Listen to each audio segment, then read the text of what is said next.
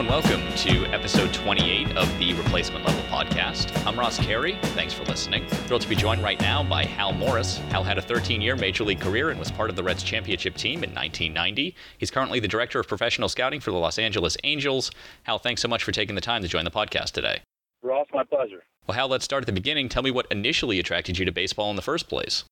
Well, I guess my family had always loved the game. My great uncle played for the Washington Senators in the 30s and 40s. His name is Buddy Lewis, and my dad was a pretty good player.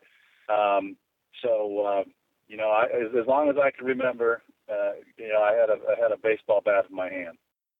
Who were your favorite players when you were a kid? Did you model your swing after anyone you saw growing up? Well, I grew up right outside Chicago, so I watched. I followed the Cubs and the White Sox closely, whoever was on TV. But Billy Williams was a favorite of mine. I loved watching George Brett, Rod Carew, and I think I don't know if I modeled my swing after any of those guys, but I certainly appreciated and liked watching those guys hit.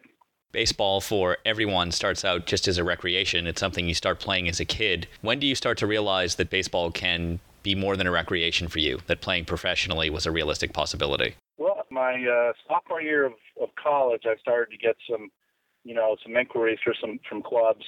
And then I think I realized that I had a chance to sign to play professionally. And in terms of playing Major League Baseball, I think when I got to AAA, I started thinking about it, that this might actually happen. You were drafted by the New York Yankees in the 8th round of the 1986 draft. What was that day like for you? It was the second day of the draft. They had done the first 7 rounds the first day. So I think I anticipated being drafted before that.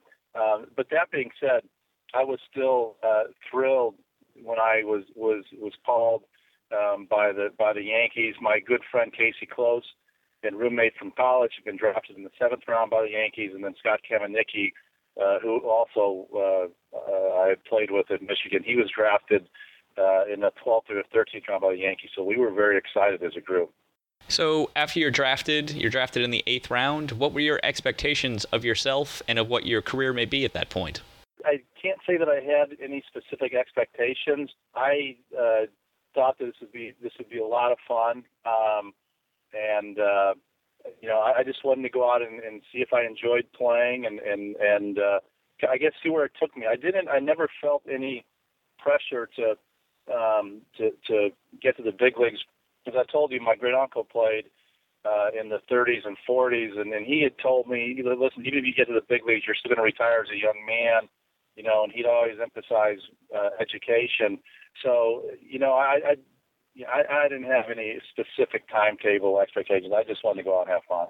You struggled your first time around in Double-A. Tell me about adjusting to that level of competition. Well, I was drafted in '86, and I was playing in Oneonta, which is in the New York Penn League, and they had a few injuries in Albany, so I was swinging the bat pretty well. So they sent me over there to Albany. I think it's kind of a stopgap measure, which is a pretty big jump. I jumped low A, high A. I jumped, which is highly unusual. And I went over there and I got a few hits, and then I struggled a little bit. The pitching in Double-A was much more advanced than I had seen in the New York Penn League, and I broke my hand and was out for the year. So I kind of got put out of my misery right there. But when you first sign, getting acclimated to playing every day is a real process. When you're in college, you play every day, you practice, but you don't play games, and the travel is not as burdensome. So that was part of that first year. You just wear out toward the end of the year. That's why when you're scouting, you got to be careful when you're going in and looking at these guys and evaluating them after they first signed that first year. You just have to kind of chalk it up and evaluate them the next year, I think. On July 29th, 1988, you made your Major League debut for the Yankees. Tell me about that day. Well, I was playing Columbus. We had a day off in Columbus the day before that. I'd been at Kings Island. I went with a teammate of mine, Jeff Morocco, and his family, his wife and their little girls. And I got sick on some roller coasters. So I was at home sleeping in Columbus, and I got an early morning call from the trainer there in Columbus, letting me know that I was going to Toronto that night to join the Yankees. So mixed emotions. I was not feeling well. I had to catch an early flight, but that's probably the greatest day in your life as a baseball player, getting called to the big leagues, let alone for the Yankees. So I got called up there to Toronto. Had to catch a couple of planes to get up there, and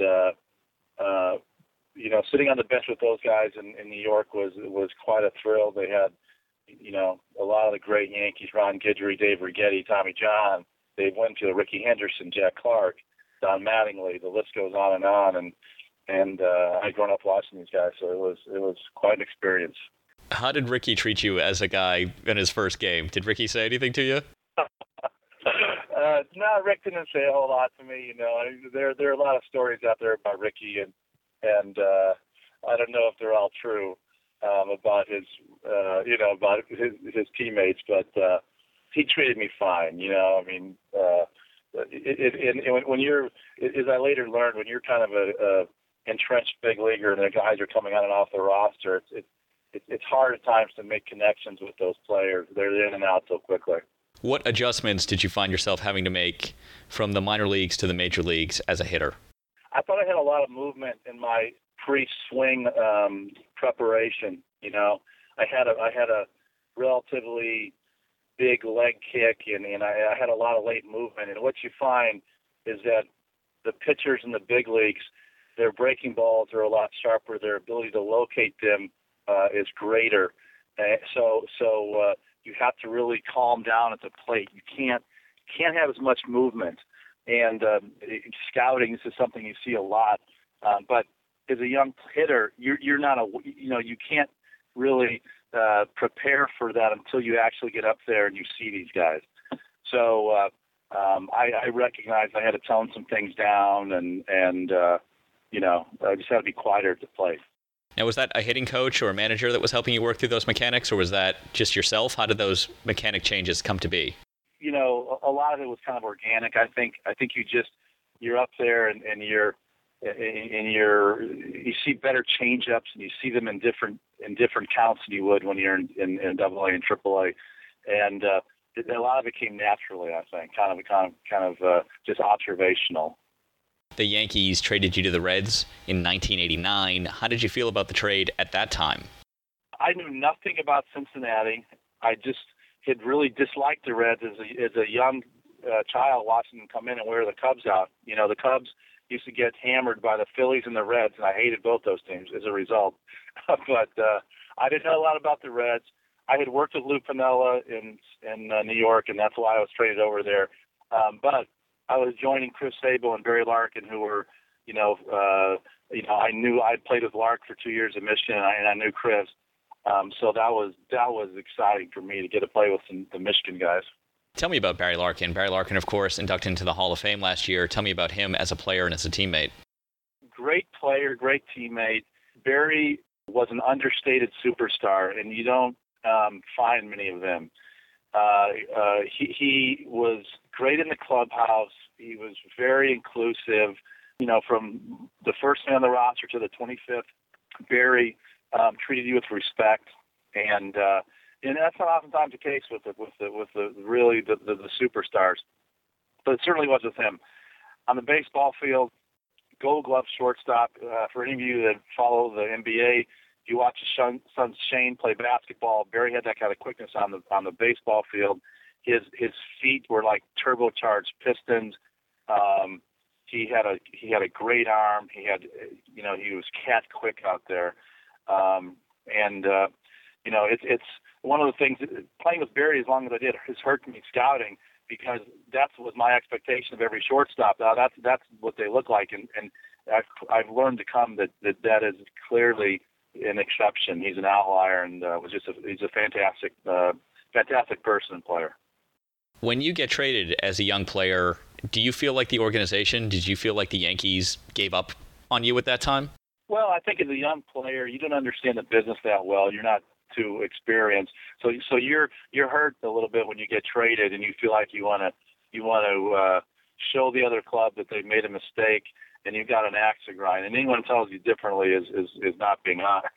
But that being said, I was playing behind Don Mattingly, who was the best, one of the best players in the game at that time. So it was perfectly understandable, and there was not a good fit for me there.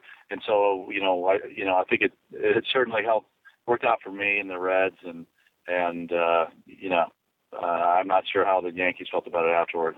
Both Frank Catalanato and Bob Tewksbury have come on recently, and they've each talked about how they kept notebooks on all of their opponents. Bob talked about all the hitters he faced and when they would swing, and Frank Catalanato tried to talk about all the pitchers he would face. He would keep all these notes. He would compare his notes with other teammates. Did you keep a similar notebook when you were playing? I didn't. We play against the guys a lot coming up through the minor leagues and the big leagues, so you're familiar with the way they like to pitch you. When I'd go into Atlanta, for example, they like to pitch me away and play me away. So I knew for the most part they're going to throw me fastballs away early in the count. Then they might show me something in off the plate and then go back out there, and that's just the way they like to pitch me. And when I played St. Louis, St. Louis liked to cut stuff in on my hands. Same with Houston. So I was kind of more aware of the kind of the broader approaches that clubs took with you, and that's typically what you do when you go into a scouting, an advanced meeting. They don't. It's not necessarily specific to a pitcher, but they're talking like this is where this guy's strengths are, this is where his weaknesses are, and then go and attack them. So I looked at the clubs more I did than the individuals. The Reds, of course, won the World Series in the 1990 season. Tell me about 1990. Tell me about that year. It was a lockout year, so we got started late.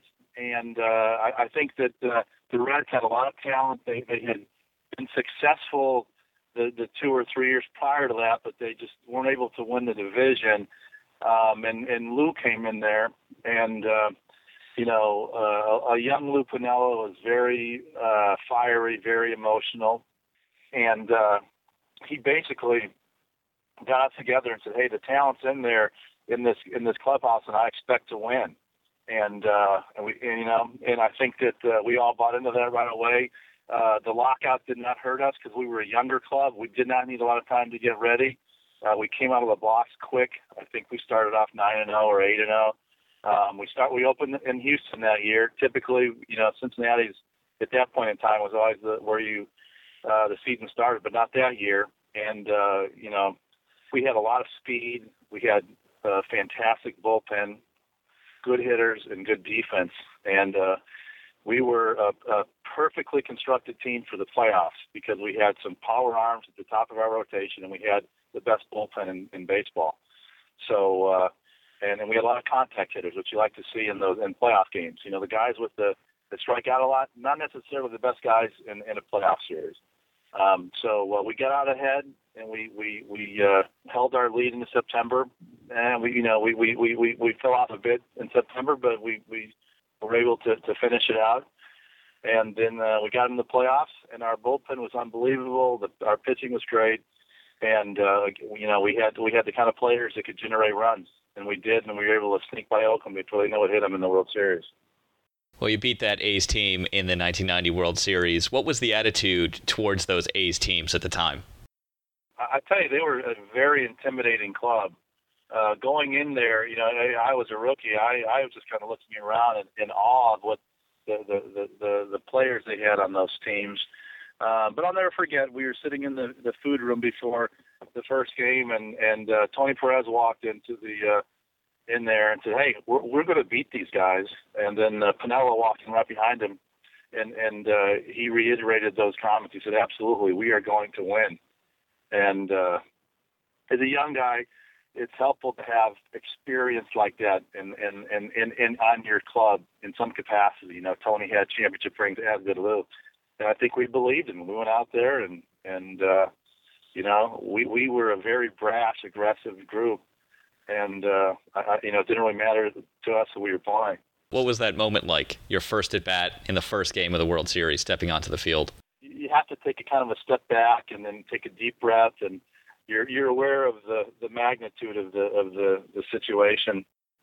But then you get back into the box, and it's just baseball. You try to stay calm, and I felt it more.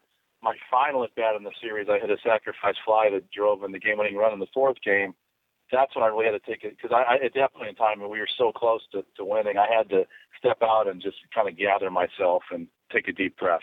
Hal, we talked about Barry Larkin a bit earlier. I want to ask you about some of your other former teammates and contemporaries and get your impressions on them. Tell me about Eric Davis. I didn't get to see him when he had his really explosive years, and I think 86, 87. But even when I played with Eric, it was a Gold Glove outfielder, great presence in the clubhouse. Again, another guy who is very down to earth. He's a unique guy in the fact that his waist is only about 27 inches around, and if you see Eric today, he looks the same. But he had the speed of his hands and the whip in his swing to hit balls in the upper deck at ballparks.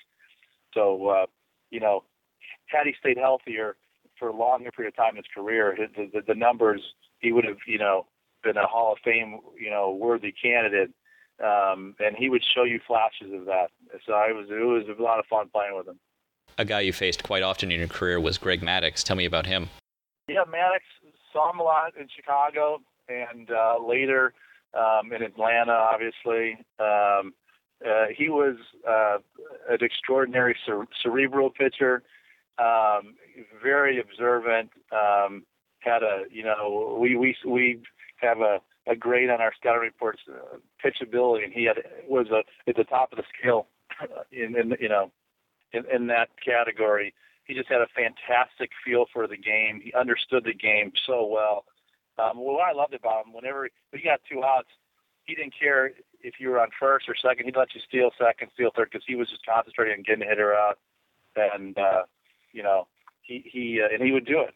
So he was just kind of a pitching savant. How about John Smoltz, his teammate? Smoltz, different, kind of a different type of pitcher, power arm. First saw him with the in the Tiger organization in 1987, and he didn't throw a slider at that time. He threw a curveball, and it was a good one. And people, I think the term electric is thrown around a lot. When I saw him in I think it was Glens Falls, it was electric. The ball had you could hear it. And this is when he threw harder, at that point in time. But he was also another very bright guy on the mound. And that whole Braves staff, Glavine, Steve Avery, those guys were all very sharp. They understood the game. He had power stuff, and he was also bright and could command it. A guy who was never your teammate, but was obviously a presence in the league at that time, Barry Bonds. What do you think of him? Bonds, the best left fielder I ever saw. Early, we locked up with those guys in Pittsburgh in the playoffs in '90, and with Bobby Bonilla and Andy Van Slyke. He must have thrown Chris Sabo out 5 times at second base here. Chris is a very aggressive runner, hit balls down the line, and Bonds was able to spin and throw. Bonds was a fantastic player. How you played part of your career in what's commonly referred to as the steroid era. When did you first hear about players using? You probably started to see stuff happening in the late '80s, and then I guess probably accelerated more in the late '90s, and the game transformed over a 10-year period. A lot of players on that A's team you faced in the World Series have since been connected to PEDs. Was there suspicion around them at that time? No, I don't think so. Not really. In the mid '80s, guys didn't really lift weights back in the '70s a whole lot. So you started to see guys getting bigger in the mid '80s, and then it kind of accelerated. So I think the assumption was guys were just lifting a lot of weights, throwing around a lot of iron. How do you think the culture or attitude towards PEDs has changed among players since the '90s? How has it changed to players now? I think the players are becoming stigmatized now, by the other players in the league, their teammates, and I think that's, I think it's a good thing. I think that in 5 years after this next collective bargaining agreement, you're gonna see a lot of eradication of any PED use.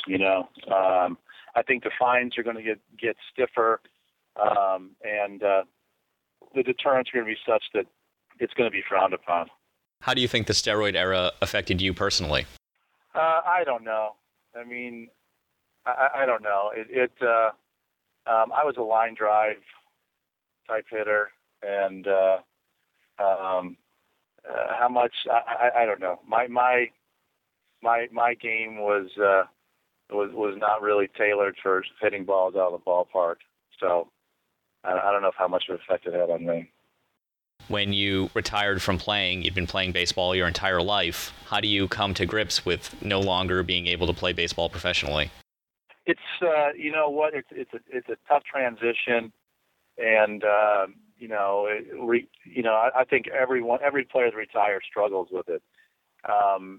It's not necessarily the fact that you've been playing on an international stage. I just think it's a love of you love the game, or you wouldn't have advanced to that point, and you've honed these skills so that you're one of the better players in the world, and then it's gone, and it's tough. There are a lot of times, when you're watching a ball game or you're out at the park, not always, but occasionally, you envision yourself in the box around the field. So, it's a tough thing. It's I guess it's like kind of being maybe a child actor, or it's, although I guess you can act for the rest of your life. You have this, you develop the skill set, and then in your mid-30s, late 30s, it's no longer helpful to you, Tell me about the transition from player to scout and eventually into the front office. Who helped you learn how to scout? I sat down with Billy Beane one day and was getting his advice about, a career in baseball, and he told me he thought I would enjoy scouting. So he sent me to scout school, and I liked it. It was an entirely different way of looking at the game, and thankfully, I never had any idea what scouts did. I'd see them up in the stands and know that they just got there early and watched the batting practice, but I knew nothing about the methodology of grading and how their role systems and what have you. But anyhow, that's how I kind of got pushed in that direction. I started working for the Pirates. I did amateur work for a couple of years, and I worked for the Red Sox. Allard Baird, who is fantastic, and those guys in Boston are great, as are the guys in Pittsburgh, and you're seeing the results of that right now. But then was hired by Jerry Dipoto in Los Angeles. So I think I've learned so much about the game scouting. I never looked at a lot of the nuances when I was playing. I just went out there and hit. So it's really helped expand my knowledge.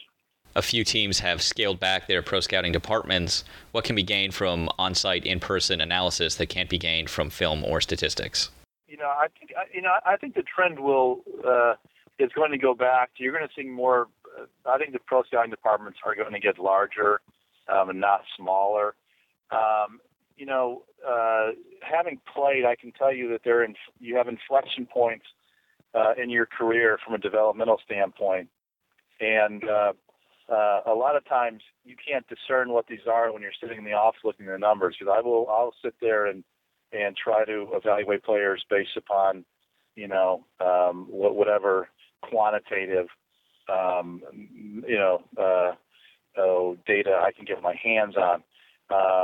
But you can't eyeball that. The other thing is, I've been out watching a lot of AAA baseball, and just looking at the numbers, you can't. You have to eyeball the stuff and the sharpness of the breaking pitches, the sharpness of the sinker, because some things work in AAA that are not going to work in the big league. So you're going to find sometimes two pitchers, for example, with similar numbers in AAA, and you go lay eyes on them, and you'll know that one of these guys is not going to have that kind of success in the big leagues, while the other will. So I think doing the quantitative analysis is invaluable, but you have to put eyes on guys. What kind of information are you gathering on players that you're scouting? Specifically, what are you gathering? Let's say you're going to go watch a left fielder. What are you looking for in that left fielder? You're looking for his athleticism. With any position player, you basically start with their bat, because if you can't hit, you're not going to play in the big leagues a long time. Independent of how good a defensive player you are, you have to swing the bat in most any position. So you're really going to focus on their bat, try to get a good feel for what they can do. Can they hit right-handed pitching? Can they hit left-handed pitching? What type of hitter are they? What are the strikeouts going to look like? Where are they going to hit in the lineup? You want to see their speed. You try to, in your mind, determine are they going to have a roster on value on a 25-man roster, on your 40-man, or there's this guy a September call-up? They have up-down value. And then, obviously their defensive ability and versatility comes into play there too. With all the information that gets gathered with front offices these days, how does that information trickle down to the players themselves? I think it can be given. Some of the information, via the advance reports, will end up getting transmitted to the players. But that's a fine line. You don't want to burden these guys with too much information because George Brett told me that he looked for a fastball every pitch of his whole career and adjusted. And for some guys, that's how easy you want to make it. I didn't like looking at a lot of film when I was playing. Some guys do. Some guys like to. They like to, and there certainly is. There are a lot more tools for doing advanced work for getting advanced looks for hitters and pitchers these days.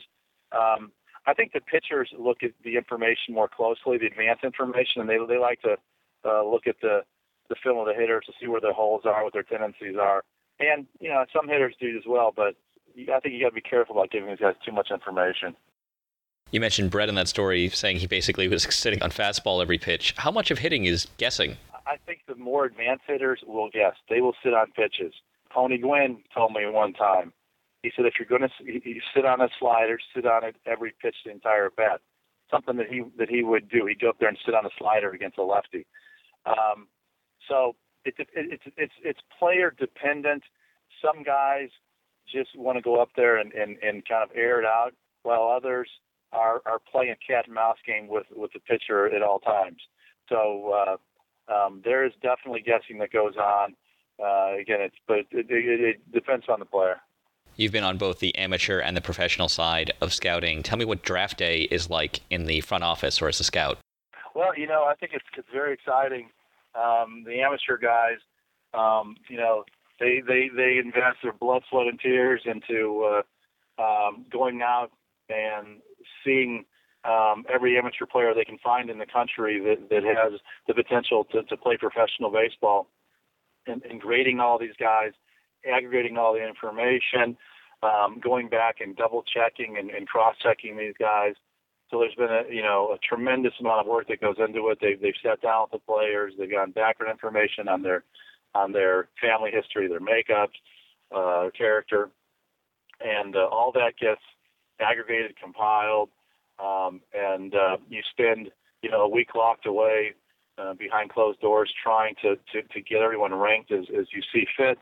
And then when that day comes, you have a good feeling for who you'd like to have, and it's pretty exciting. I've gotten the chance to sit in the draft room the last couple of years with the Angels, and it's quite an experience. For a first-round pick, a player that's chosen in the first round, how many times is the team or scouts seeing him beforehand? That's going to vary.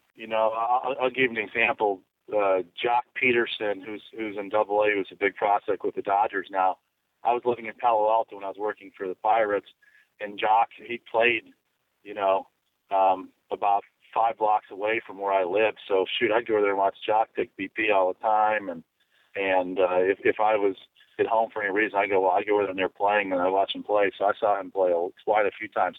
But I think in general, with the guy that's going in the first round, you might have all your cross-checkers, all your national cross-checkers, your scouting directors, your assistants, the GM. You might have 8, 9, 10 people that have gone in there and seen him several times. So they could be seen 20, 30 times. Of course, working for the Angels, I want to ask you about Mike Trout. Tell me what you see in him as a player. Mike is he's a once-in-a-generation player. The first time I saw him play was in the Texas League All-Star game a couple of years ago when I was working for Boston, and he's the kind of guy that takes your breath away as a scout because you just don't see that blend of speed and power very often. Eric Davis, we talked about Eric, although they certainly have different body types. Bo Jackson potentially from the right side, but Mike is a spectacular player. I think he's I think he's a perennial MVP candidate. He's a Gold Glove center fielder. He has great patience and vision at the plate with power. He can steal 50, 60 bases. I've told people all the time that one of the pleasures about working for the Angels is when I'm in Anaheim, I get to sit down and watch him play all the time. Trout, through his age 21 season, which is still going on, there's still a month left in his 21 season, he has the highest wins above replacement for any player in the history of the game. The players he's ahead of are Mel Ott, Ty Cobb, Al Kaline, Ken Griffey Jr., A-Rod, Rogers Hornsby, Jimmy Fox, Frank Robinson, Mickey Mantle, and Ted Williams. Do you think he has the potential to be that caliber of player? Absolutely, I do. He continues to learn at the plate. To have the patience that he does at his age is extraordinary. Here in September or in August, they've not been pitching to him a lot, and he's taking his walks. That's unusual at that age, extraordinarily unusual. The fact that he's willing, he's not going to chase pitches out of his zone. It's like George Brett when he had that run at 400. He said, there are pitches I could hit, but I just choose not to hit them. I'd rather, I'm not going to swing out of the strike zone. And Mike's kind of doing the same thing. So I do think that he is that kind of player. Last year, the defensive metrics that are at least publicly available were very high on Trout. This year, they're mixed. Some of them are not as high. Do you feel like he's regressed a little bit defensively? I don't. I think that, he's played left field some, and, he's moved around a little bit. But he was afforded the opportunity to make some spectacular plays last year. He had more chances to go over walls and grab balls, and that has to come into play in those metrics. So a lot of it's just kind of born of the opportunity, I think, How do front offices evaluate defense? I think it's front office dependent.